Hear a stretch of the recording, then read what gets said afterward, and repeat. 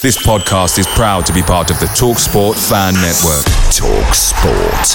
Powered by fans.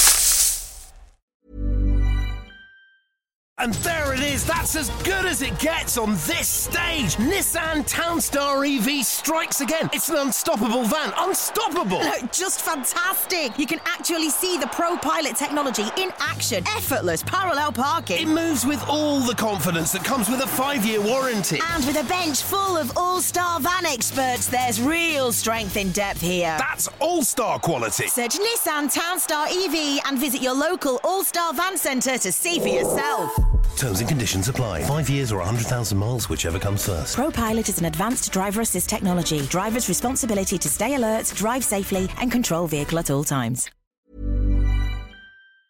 The TalkSport Fan Network is proudly supported by McDelivery, bringing you the food you love. McDelivery brings a top-tier lineup of food right to your door. No matter the result, you'll always be winning with McDelivery. Order now on the McDonald's app and you'll get rewards points delivered too. So that ordering today means some tasty rewards for tomorrow. Only via app at participating restaurants. 18 plus. Rewards registration required. Points only on menu items. Delivery fee and terms apply. See mcdonalds.com.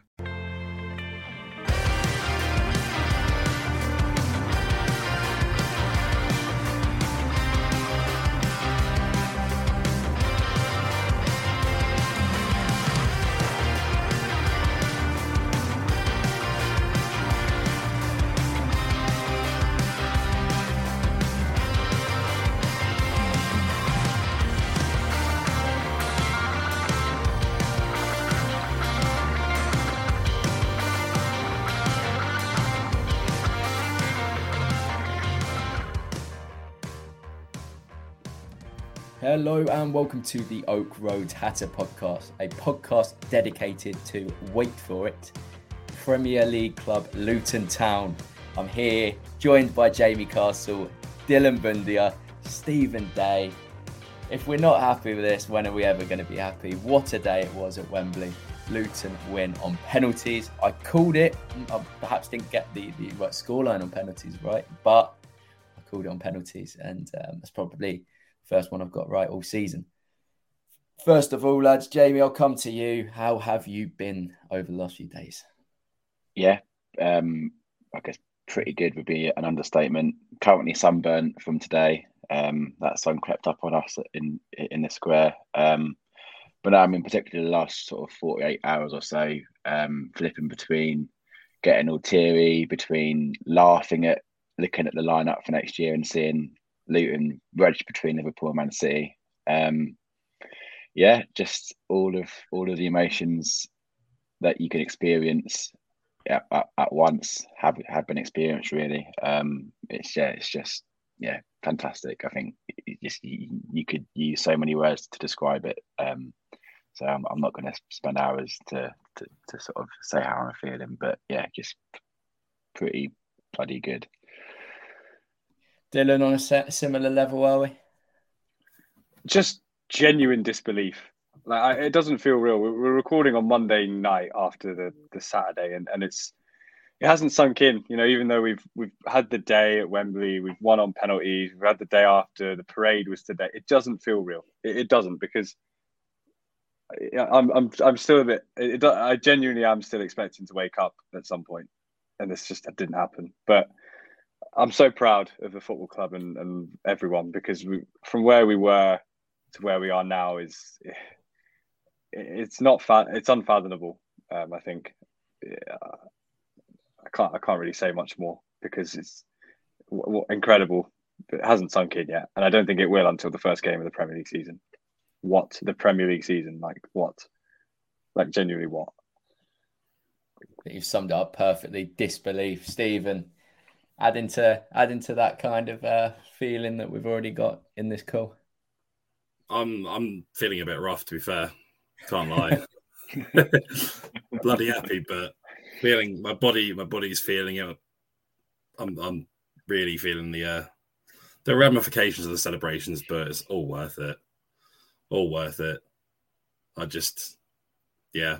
was saying for the week and a half up to the playoff final, I can't believe it. And I'm going to be continuing to say it for the next year, I'm pretty sure. Just can't believe it at all.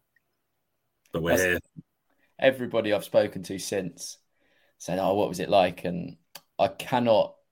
It's like an automated response of, "Oh, I just can't believe it," because that it's hard to escape that feeling of not believing what has happened. I know we've been in the playoffs for a while. I know that this game of the highest magnitude was 50-50, I guess, if you go by an outcome base. But still, the fact that we've gone to Wembley, booked our spot in the Premier League, and you see those graphics of us next to all these Premier League clubs, and you look specifically at the line that we're on next to Liverpool, Manchester United, Man City, Newcastle. And yeah, it is hard when you see graphics like that for the feeling to truly sit in. It's just been an incredible couple of days. And yeah, it's difficult to describe, but we'll try our best during this podcast. We'll start today with a bit about the build-up. I don't know about you boys, but I was sick to my stomach the whole week. Work, I was very, very unproductive. Sorry to my respective bosses, but that was just the way it was. I don't know if you three were the same. We spoke a little bit about it on the pod that we done on the Wednesday, but yeah, it just got worse and worse. The Thursday and Friday, I could barely speak. Too much. I managed to push out my mind until Thursday, because I had to. And then when I got on the train to go to St Pancras to travel north, and as I was on the train, I went past Wembley on Thursday, and I saw Wembley Archers, and from that moment on, I was wired to Saturday, and it was too much. And I think, even though it felt weird, and we were talking about it before the game, weren't we? Like, this wasn't the same as 10 years ago or whatever, when we came and lost to York, and it was almost desperation of like, we have to do it. We have to go up. We can't afford not to do it. This year was almost, the reward was so big, but it was almost like, if we did it, wow, that's incredible. And if we didn't, we'd be devastated. But we're in the Championship, guys. Like, we're in a good place. But it was almost like the reward this time was so great that it felt worse in a way than before, when the reward was smaller and we could have stayed in the conference. Like, that's kind of the way I saw it. I couldn't switch off from it after Thursday, but the reward was there, and I don't think anyone's quite grasped it yet. I haven't. I'll just speak for myself. I haven't. I think for me, in terms of the build-up, I still unbelievably was pretty calm. I mentioned it on the last pod about feeling pretty calm, and thankfully work last week was pretty manic, so it kept my mind off it, which I'm guessing helped. But I think for me, I was quietly confident that we'd do it. Obviously, would have preferred to do it in 90 minutes just to save some heart palpitations. But still, I was relatively confident that we would win the game and go up. And sort of then to sort of add into the mix, as Dylan said, ultimately we want to go up so much in terms of being in the Premier League. But if we didn't, the Championship's still a great league. So I think the consequence of not winning is nowhere near as bad as the consequence of not beating York in that conference playoff final, like Dylan said. But yeah, I mean, the build up, and I think the nerves probably only really hit in extra time for me. And then obviously when Joe Taylor scored, that's obviously when there was that release, and it was disallowed, and then God penalties, I was a mess. And then Darbo put it over, and yeah, sort of jubilation. But no, on the whole, I was surprised how calm I was. I think for me, I was kind of with Jamie. I was quite calm. Like my work was quite relaxed. To be fair, last week, lots of people making jokes like, "Oh, I can't wait for Luton to lose on Saturday." But I was like, if we did, it's not the end of the world, and I'm just going to enjoy it. And I was any opportunity, I was consuming as many podcasts, as much content as possible, watching that Aussie news channel, the project talking about Luton in a ridiculous way. And just, lapping it all up, basically. I was just loving it and seeing, all these people that wouldn't normally take any notice of Luton talking about Luton in, such a positive way. And I was just loving it. And it kind of built up to the day really, really nicely. And just having almost everyone's eyes on Luton and not feeling like this is, this could be an embarrassment. It was whatever happens, we're in a brilliant place and it's not the end of the world. And if we win, then it's just complete pandemonium, like jubilation, and it's, I think there's a very good build up to the game and the day was brilliant as well. And it's all just been, couldn't really ask for anything better. 100%. The day itself, it's one of those that I don't think you fully appreciate how good the day was until we secured that result, until you knew that everything was going to be okay. You could reflect on the build-up and actually think, wow, what a day it was before the starting whistle and during it as well, because that was, as Jamie described it, heart palpitations going through the roof. It was not pleasant at times, but yeah, it's that reflection period that you get to look back and think, what an occasion, something that will long live in the memories of all us Luton fans. You hear of the good old days before we were born. I can be 99% sure that that's going to rank very, very highly up in the memories of Luton Town fans. We'll go on to the game itself, and I guess the first thing of note was that we started characteristically quick. We were strong, athletic. We were playing some very good football. It was a continuation of what we've seen in the league this season. And as Rob Edwards would have relayed the message, he would have kept on saying, treat it like a league game. And I guess there was a lot in that first passage that reminded us of what we've seen all season. Yeah, the first half we were brilliant.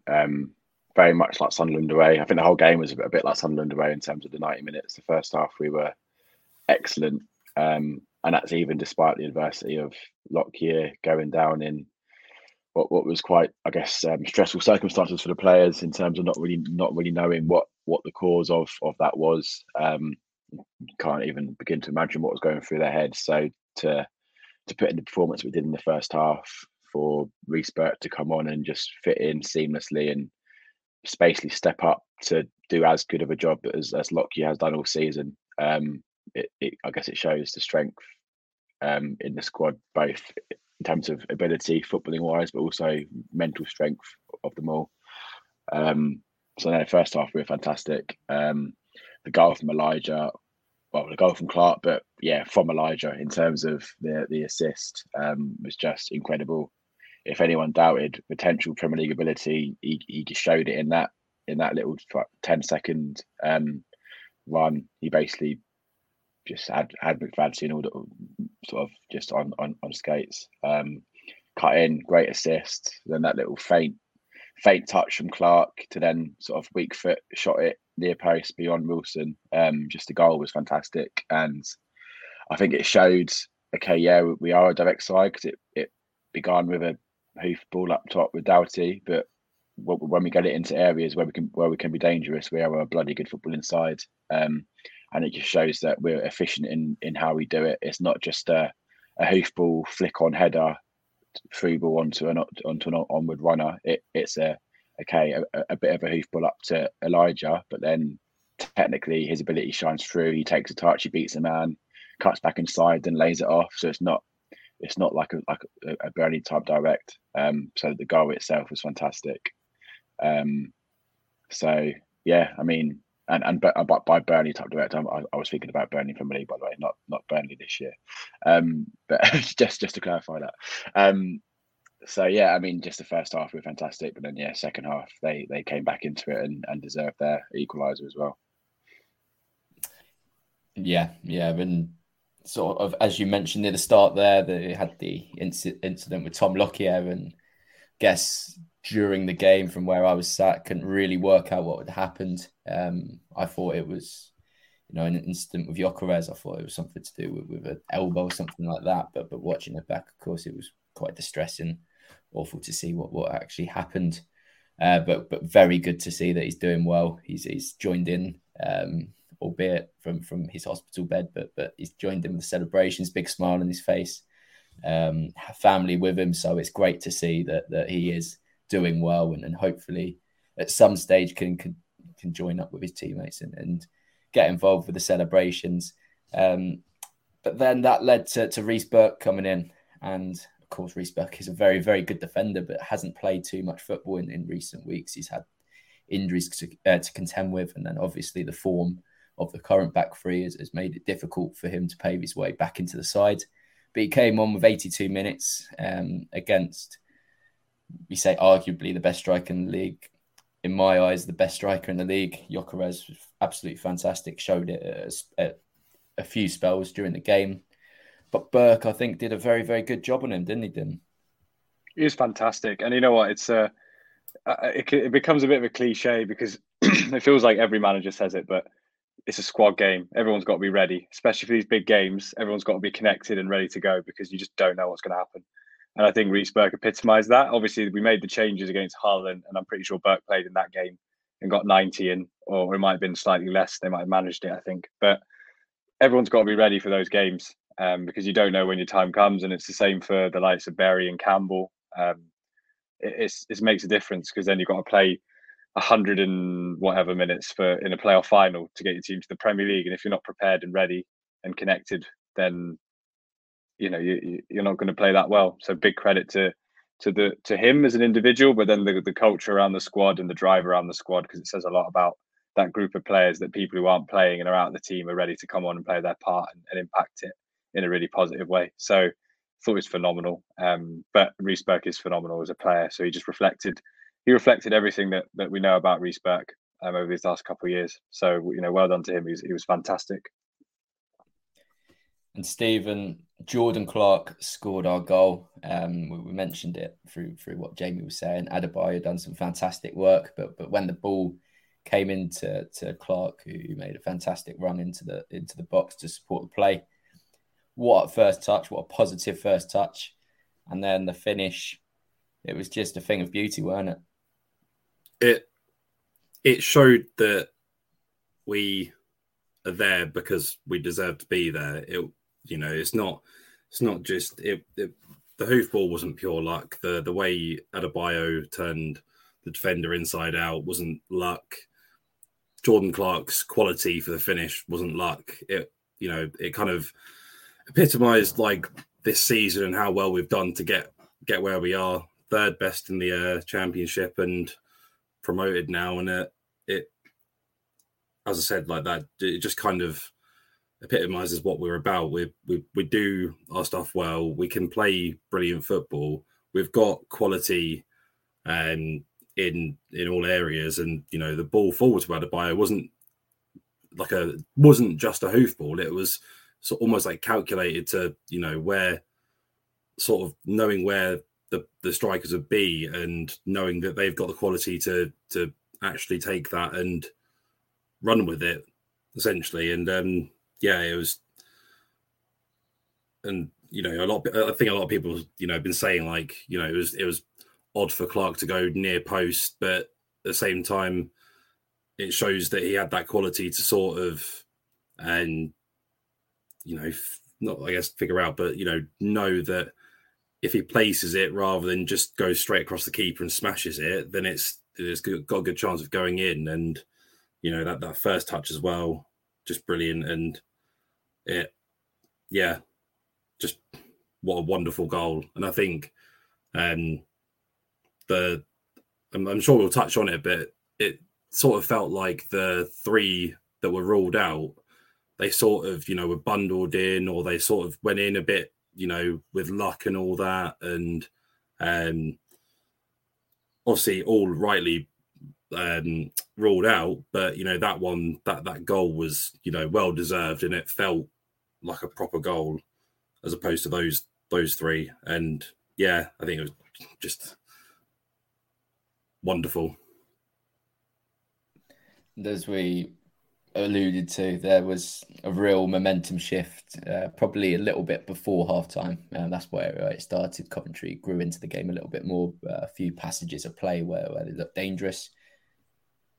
It was difficult. It was a difficult watch at times in the second half. We did struggle, but ultimately, Dylan, what we did was hold on. We didn't concede another goal like we did against Sunderland. We kept on to that 1-1 scoreline, and then went to extra time, and from there it was relatively evenly contested.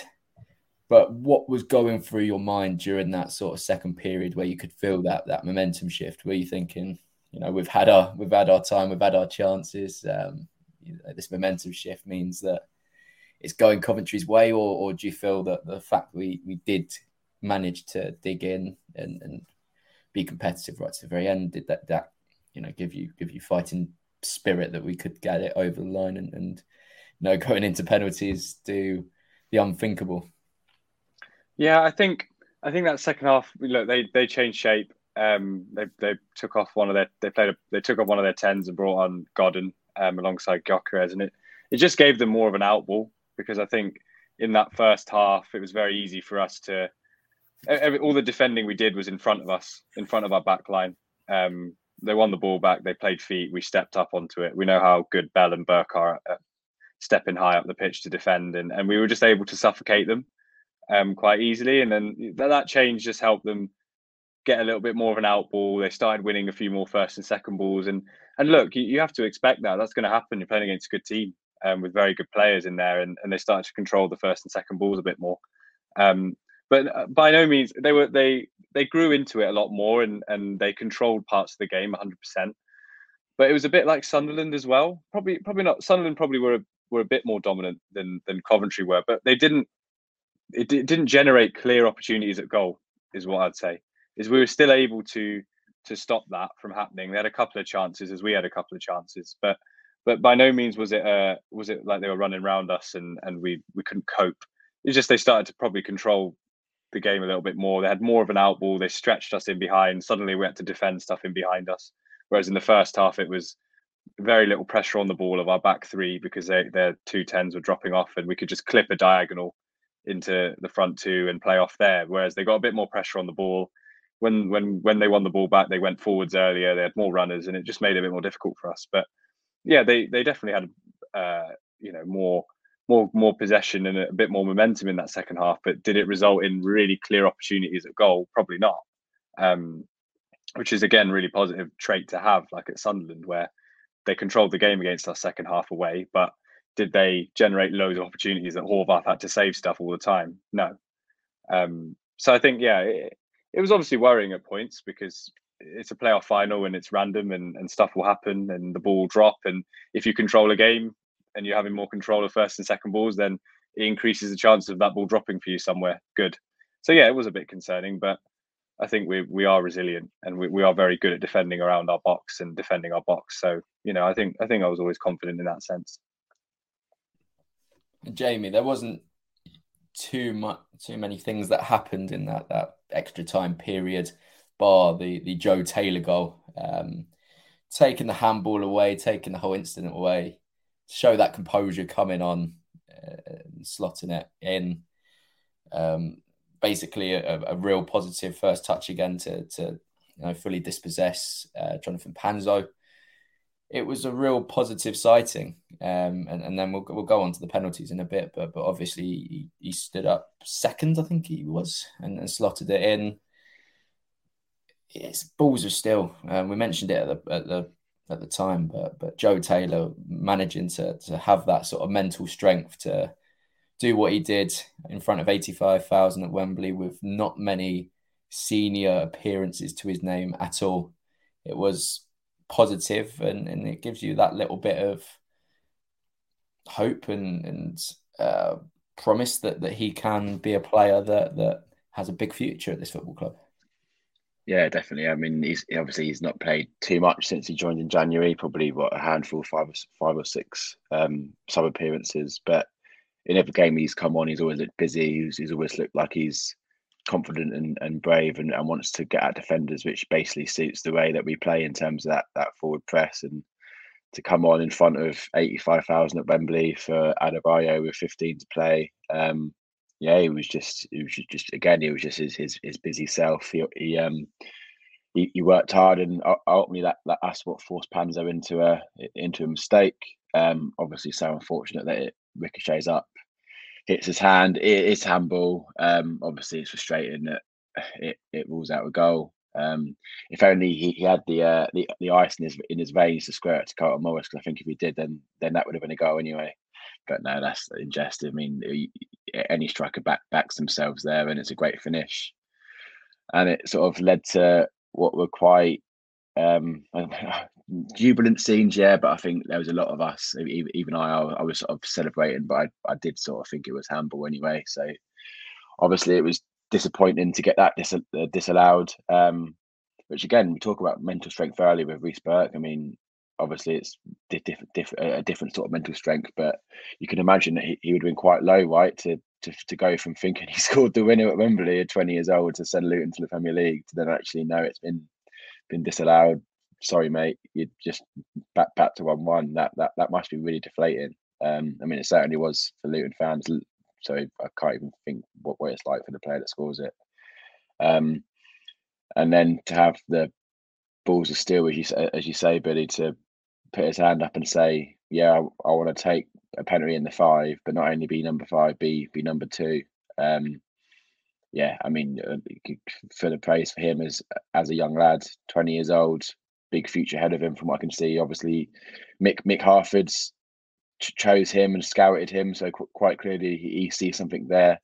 We've not fully seen it yet because we've not seen him have the number of appearances or minutes that he's been able to show what he can do. But no, I mean, from what we have seen, I have every faith that he can certainly do something going forwards. Probably what next for him? Likely a loan next season to get first team football, probably. And I hope he goes somewhere, get a good season under his belt, and really show what he can do to then potentially come back to hopefully Premier League season 2 Luton Town after to make a claim for a squad spot. But no, I mean he seemed like a striker that could certainly step up in terms of his speed and pace, sort of beating a defender and forward press and everything. So no, I mean he looks promising. And Stephen, penalties it was. You get when it's confirmed that penalties was going to decide who would win such a monumental game. You get flashbacks of when we haven't been successful in penalty shootouts. It's hard to remember the good times, but ultimately it is that nervous feeling that you get that your whole season is going to go down to spot kicks, which is crazy. But the standard of the penalties were absolutely fantastic. And I guess the other thing I noticed, Stephen, was that the wait between each penalty, no one prepared me for that. I didn't realise how long we had to wait for each penalty, probably amplified by the fact that we are, as fans, we were nervous as anything. But, back to the early point, that the standard of penalties were brilliant. Yeah, they were. I think I was surprised almost each time the ball hit the net because, you sort of think that in the first 5, there's going to be 1 or 2 slip-ups, there's going to be a save, there's going to be, maybe something go wrong or go right for us. But everyone, it seemed like preparation had gone well for everyone. But I think, fortunately enough, we were just we got the rub of the green, I guess, with Dabo putting it over. But yeah, I think a lot of people have been saying as well that the quality of the penalties were brilliant. And yeah, that the wait between every penalty was agonising. But for me, it was, I couldn't, I felt like people almost were like over celebrating some of the penalties that went in because I was a bit like, yeah, we've scored, but now we've got to make sure that, we save or, don't miss the next one after that. I was sort of stood there clapping and like having a bit of like, yeah, come on. But I wasn't, getting ahead of myself. But once Dabo started that walk up, I I calmed down and I was like, I think he's missing this. Horvath saving this, or he's going wide or over. And I called right because it just something clicked there. Something just felt like it was going to go away. I think before the penalty shootout, I was worried that with all those goals ruled out, maybe it's not going to go away. Maybe we've had the ball in the net 4 times and we're going to still lose the game.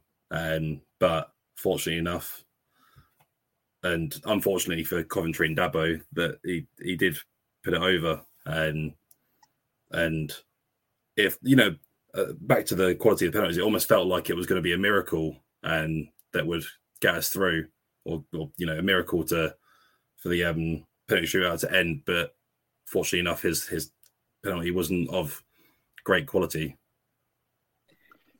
I mean, there's a lot of talk on quality of the penalties, but at the time, I'm not sure about you. I was 117, so that was just the left corner. I was stood on. Every Luton pen that was taken pretty much looked like Wilson got somewhere near it, or it was probably a bit close to comfort. So at the time, I was not enjoying the quality of the penalties whatsoever.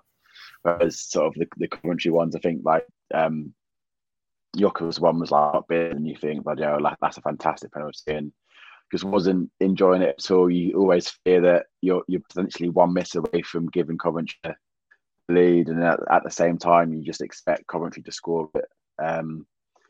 But yeah, I mean, when that Barber goes over, obviously, we all know how that feels, right? In terms of Wimbledon at the Etihad, and everyone that making, you get flashbacks to that, and you think, please, not again. I can't handle this for the second time in my life to be just complete heartbroken because of what is a penalty shootout. So I guess on that, I mean, commiserations to Coventry. I thought they were brilliant all day, and we know all too well how it feels, and to essentially lose out on the Premier League place after 49 games, extra time and penalties by literally one penalty is it's absolutely heartbreaking. Obviously, fortunately for us, we were on the right end of it. But yeah, I mean, we're fundamentally a Premier League team based on one penalty. So it's just good to remember how close we actually came to potentially not being a Premier League club. So yeah, the nerves at the time were just shot. And then penalty number 3, I think me and Jamie were on one side of the argument. I think Dylan was on the other. Marvellous Nakamba. I didn't want him stepping up at all. Dylan had every bit of faith. And Dylan, to be fair, you were right. He's Nakamba. Of course he's scoring, mate. He's a wonderful technician. No, genuinely, I mean it. Like he's not got loads of range on him, but is he someone who strikes the ball well and can put it in the right place?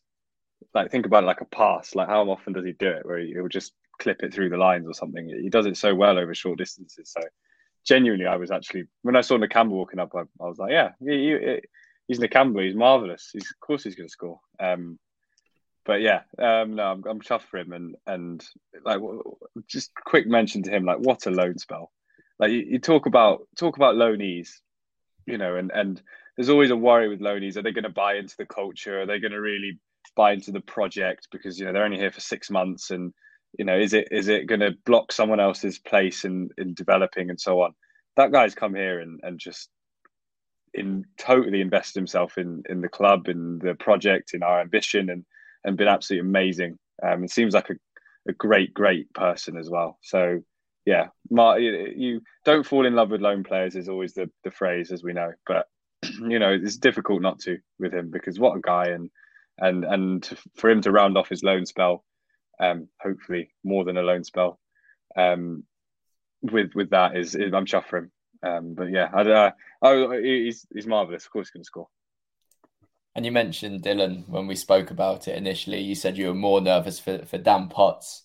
And then his interview afterwards, he said everyone should be able to score a penalty from 12 yards. He brushed it off like that. And yeah, it was just this. Yeah, I mentioned it at the start. The standard of penalties were brilliant. But again, Dan Potts, I was a little bit nervous about him walking up.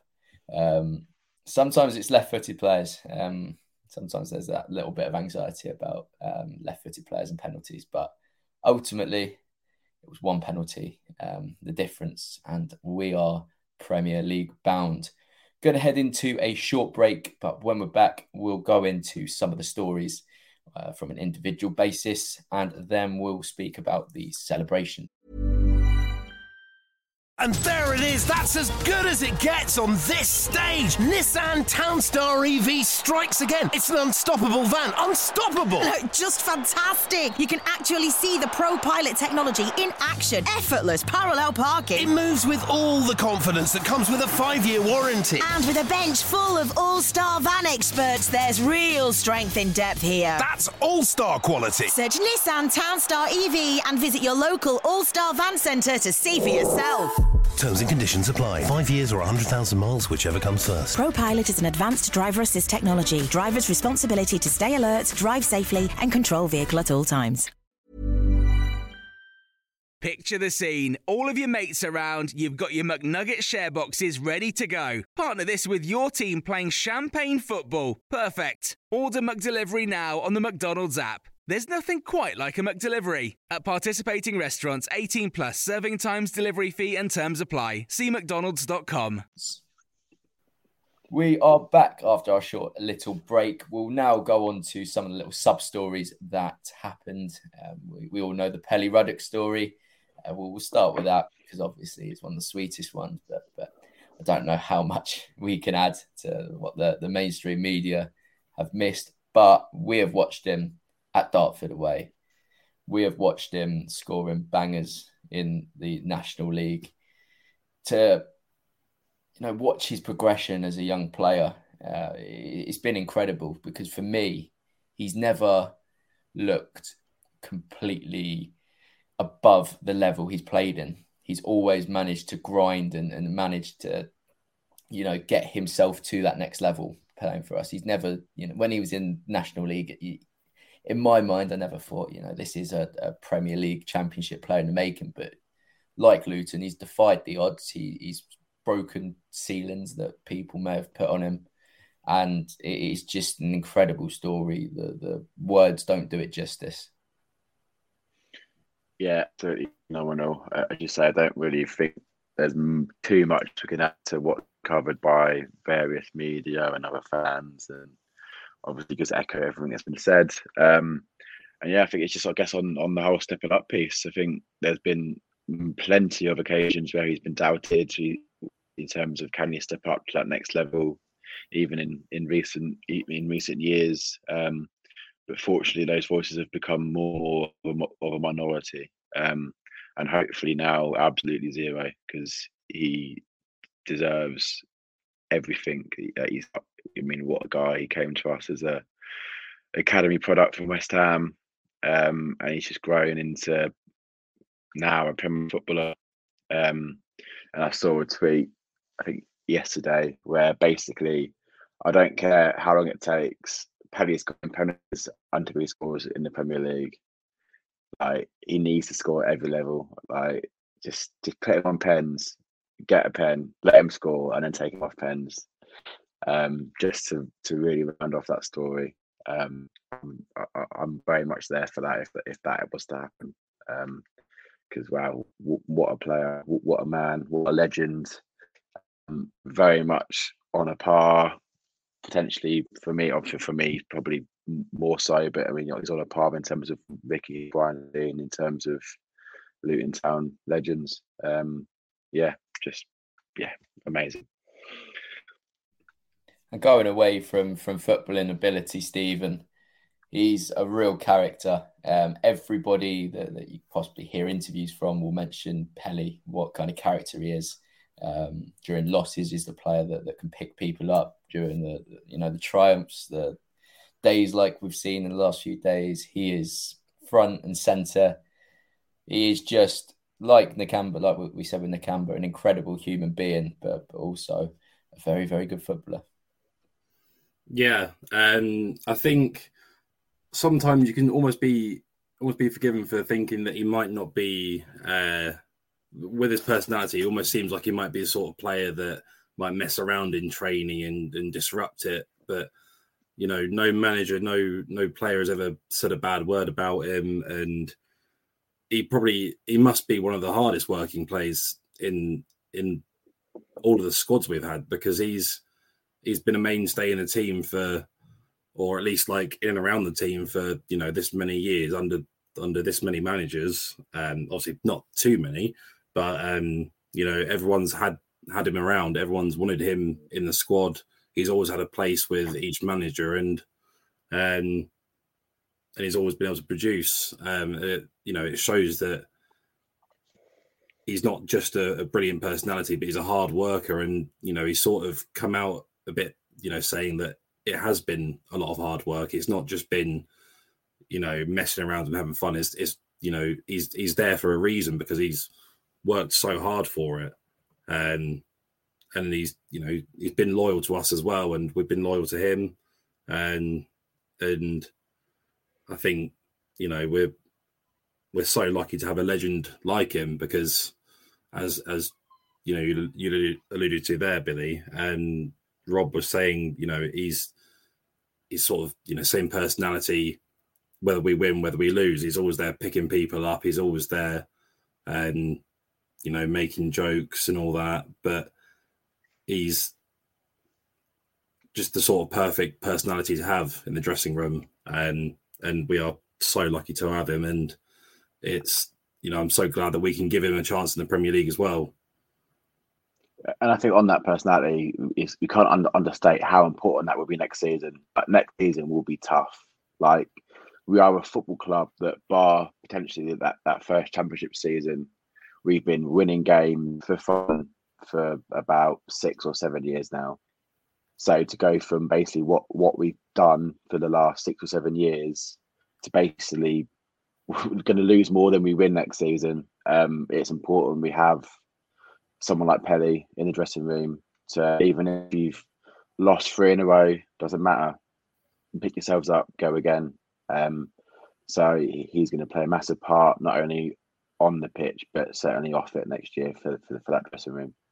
And I think with his personalities, picking us up from, you said those losses, I think as well, he's going to bring sort of grounding to it as well. It could be starting off the season against Man City at home, and then have Chelsea away, and could have 3 Champions League teams in a row. And I think his personality and his grounding will hopefully bring the squad down from the heights of it, and be like, this is football. It's just another game. It's not the biggest game in our history, or it's not going to be cup final after cup final. It's going to be just football game after football game. And I think that's something that he's going to be able to bring to us as well.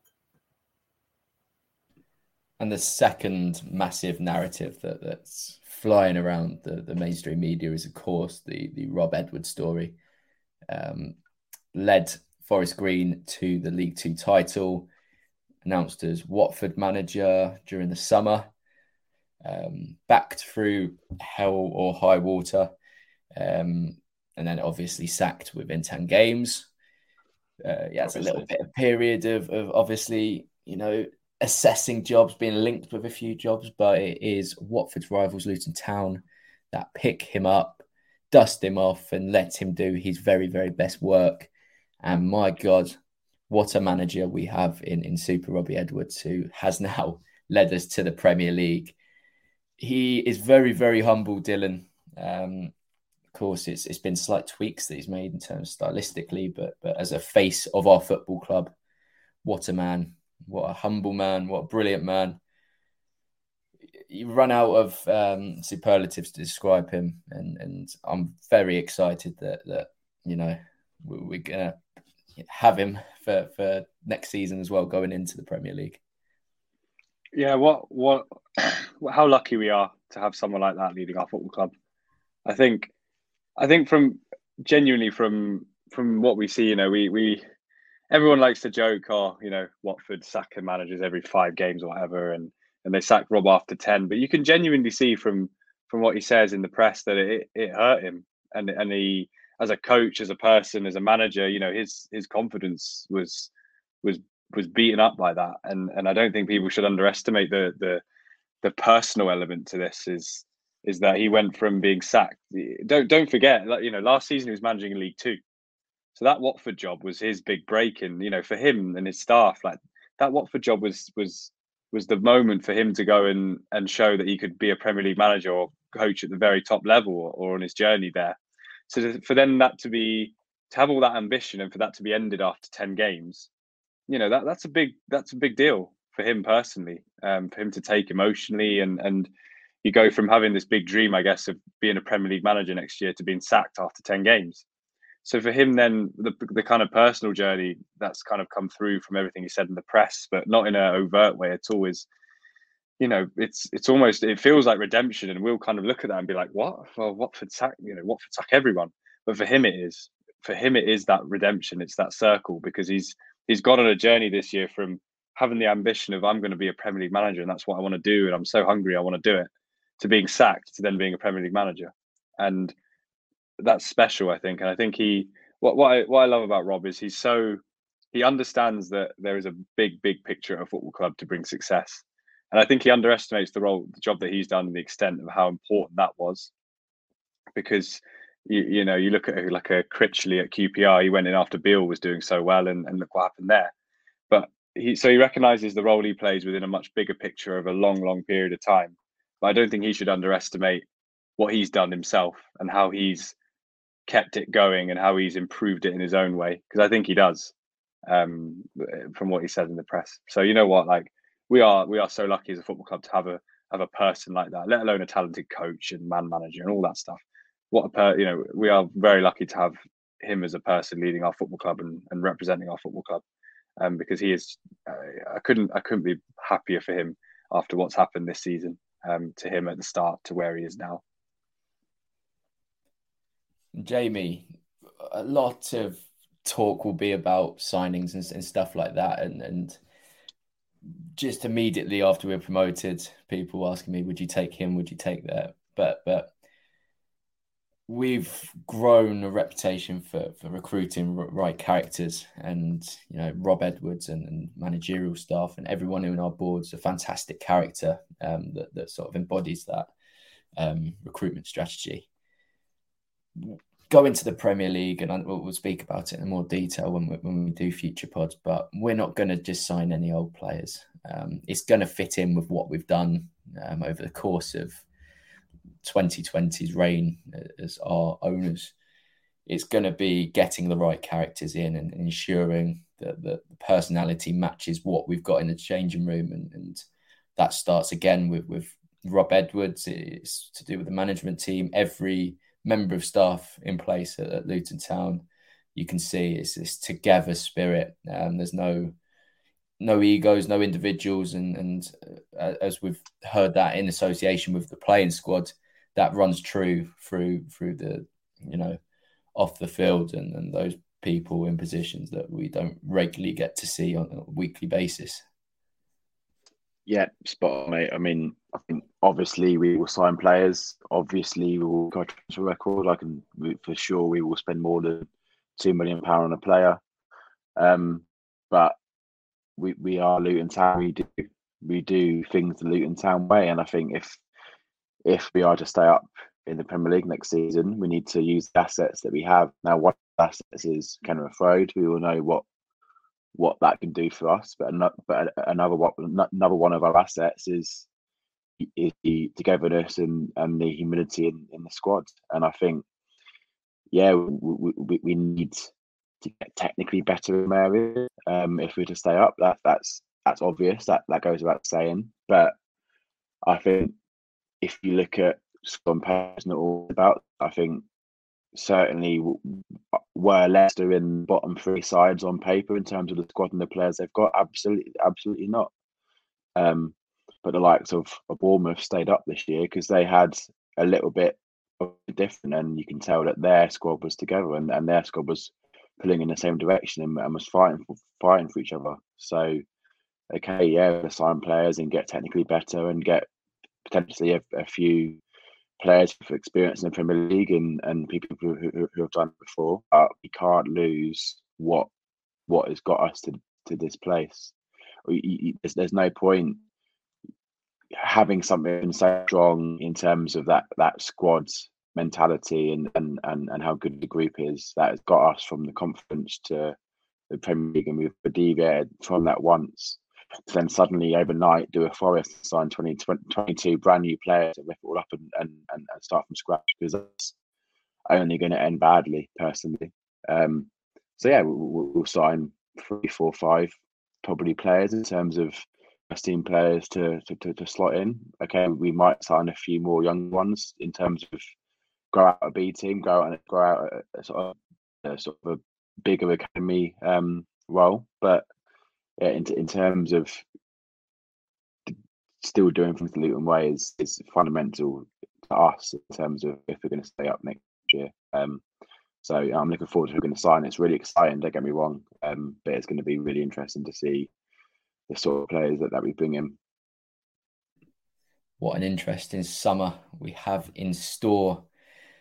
Just on that sort of note on the players and I guess personnel that deserves a shout out for the season. You know, it's difficult to pick out individuals, but obviously Big Mick, again, an absolute Luton Town legend thrown through in various different capacities. And, you know, still this season, you look at Joe Taylor and the player that he's recruited and has had his little bit of success so far.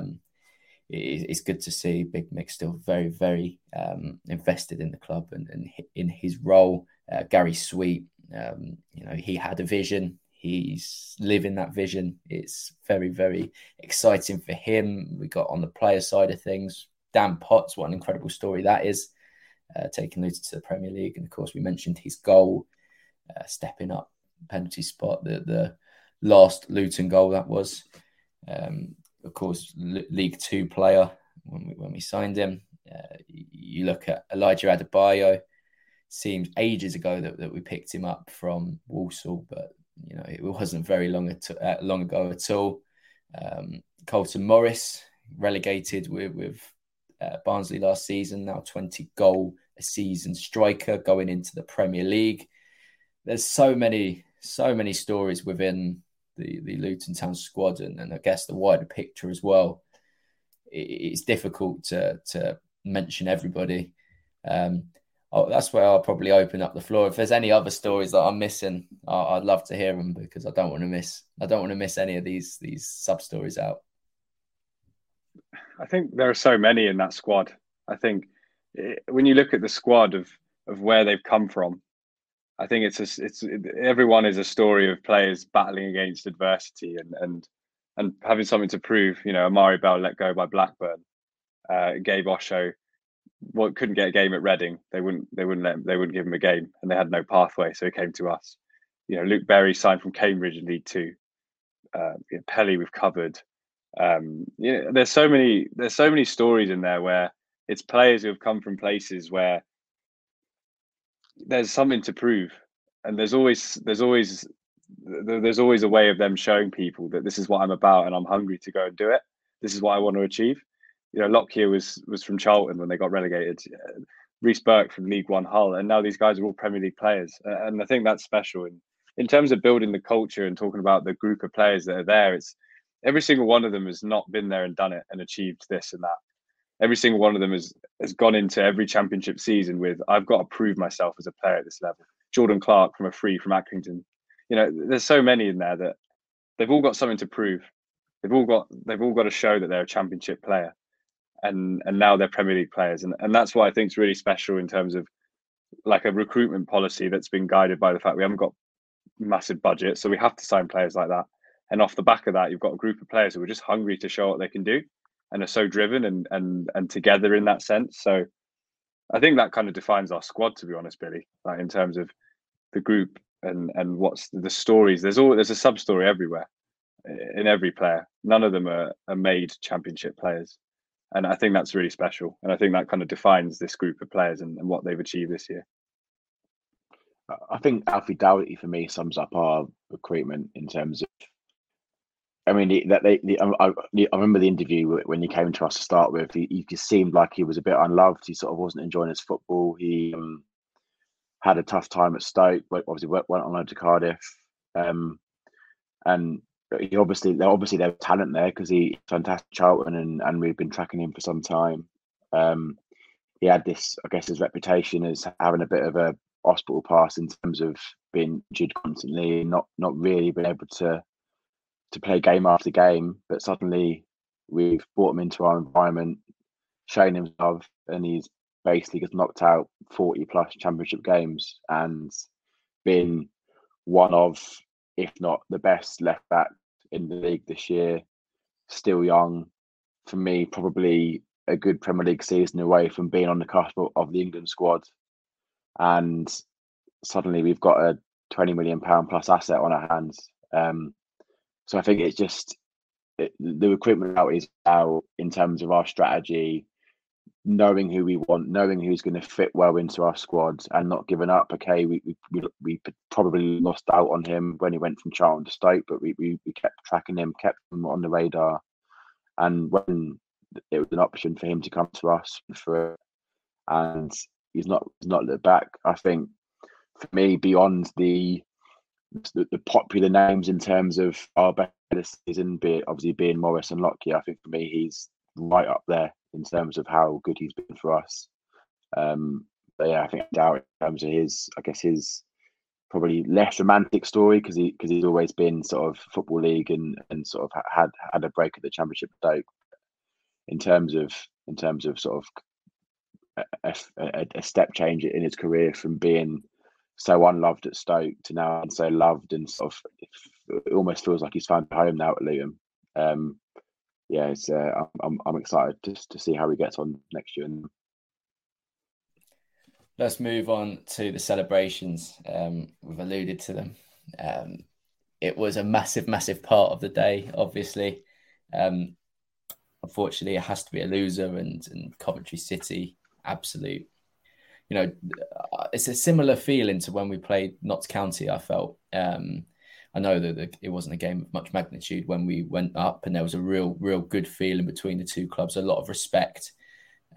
Notts County moving in another direction, and us obviously moving in our direction. But ultimately, Coventry, a very, very good set of supporters. They've still got Mark Robbins, which is an incredible asset. They play some very, very good football. I know it's going to be a tough championship season next year, but Coventry City, I've got nothing but respect for them, Dylan. Yeah, great club. Really good set of fans. And I think a story as well, as has been alluded to a lot, a story as well that's very similar to us, of adversity, of low budgets, of, they didn't even have a home ground at the start of the year. So, yeah, I have so much respect for Coventry and the way they do things. Great club, and I genuinely wish them all the best. And I think it was going into the final, it was, if we don't do it, I want it to be Coventry who do it, because they're a club who are on a similar path to us. They're not like some of the other clubs. Not that there's anything wrong with other clubs, but I just think in terms of a bit of an underdog story, if it wasn't going to be us, I want it to be Coventry. Because they're all round, as we know, like just a great club, really well run, and well, in some bits really well run, and but on the pitch and stuff is great team, great group of players, great manager, great staff, and wish them the very best for next year, and hopefully they can join us when we survive, and then they join us, and we're both in the Prem next year, hopefully, 2 years. Sorry. A quick show of hands. Who cried? Who cried on Saturday? Absolutely no shame in that whatsoever. All four. No, I never thought I would. And I went through the whole week. My dad was saying he was getting emotional watching all these videos. And yeah, I said, yeah, but I'm not going to cry. I'm not going to feel it. I'm in the moment, blah, blah, blah. But once it came to that final penalty, I was sobbing.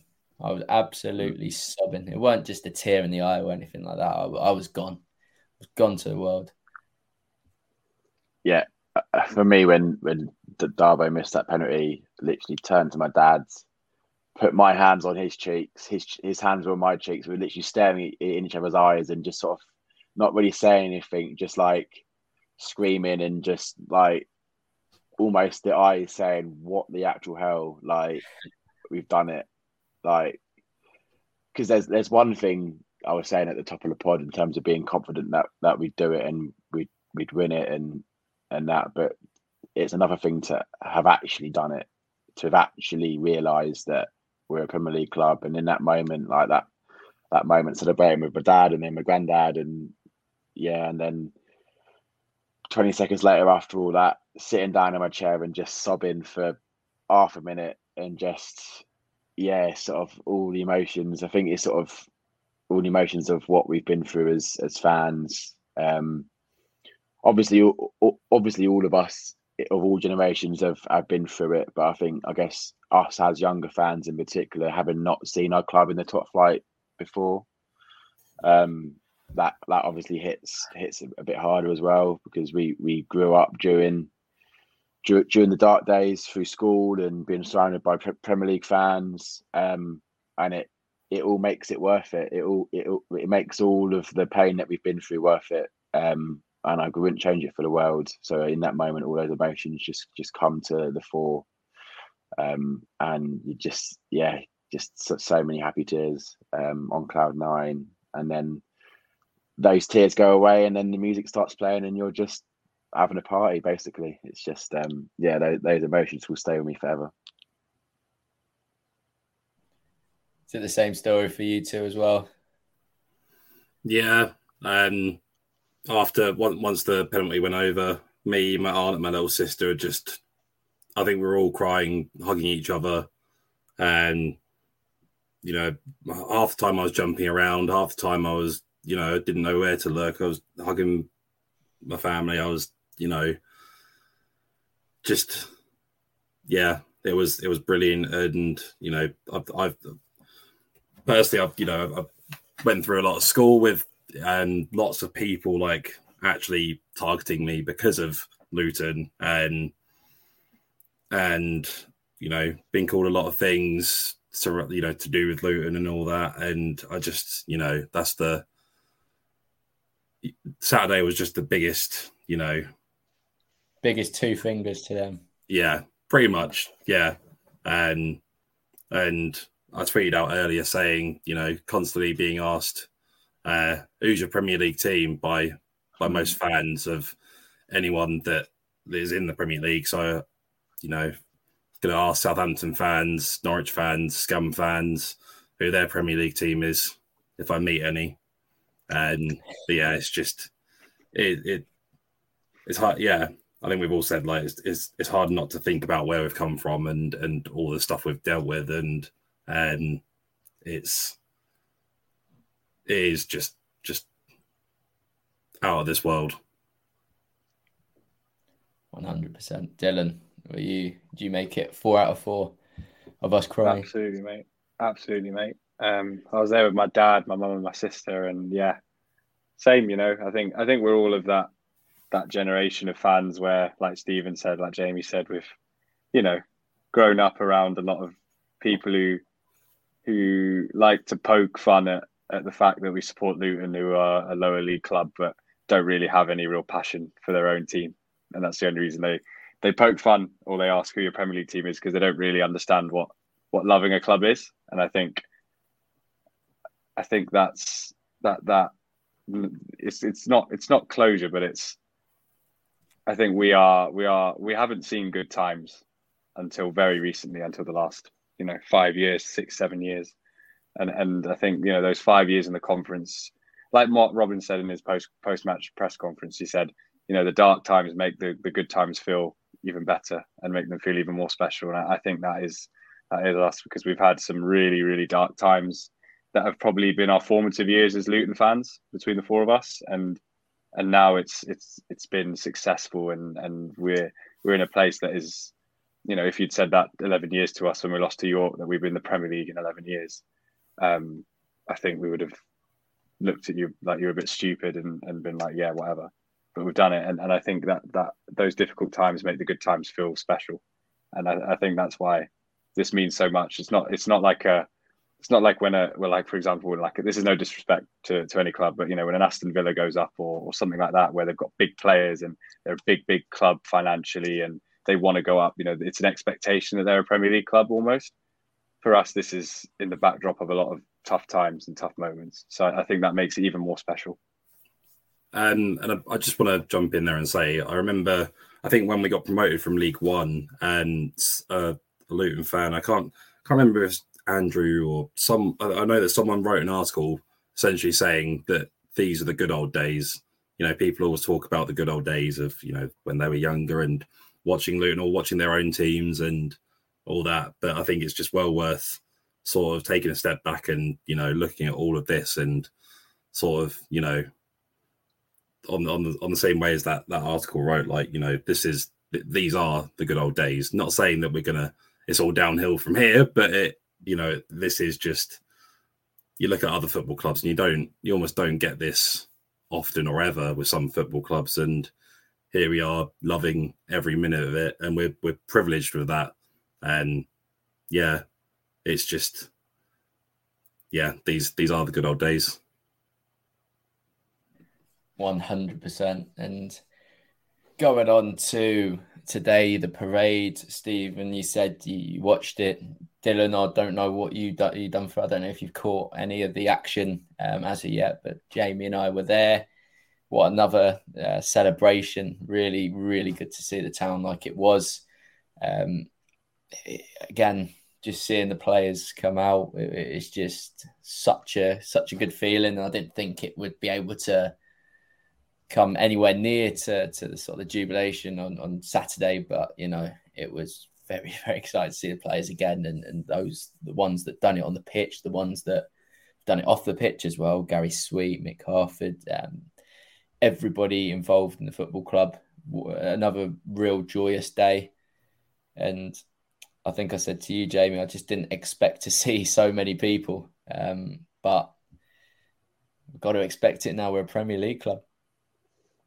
Absolutely, and I guess we were in St George's Square all of our time in town, but obviously then watching the pictures back on the train back, seeing Bury Park, seeing the roads between Bury Park and town just sort of lined with people, and then seeing the bus angle of St George's Square when they were rolling in, and just seeing thousands of people. You sort of don't realise how many people there were there until you see it from the bus angle. And yeah, it's one thing that will help it sink in terms of realising that we are a Premier League club.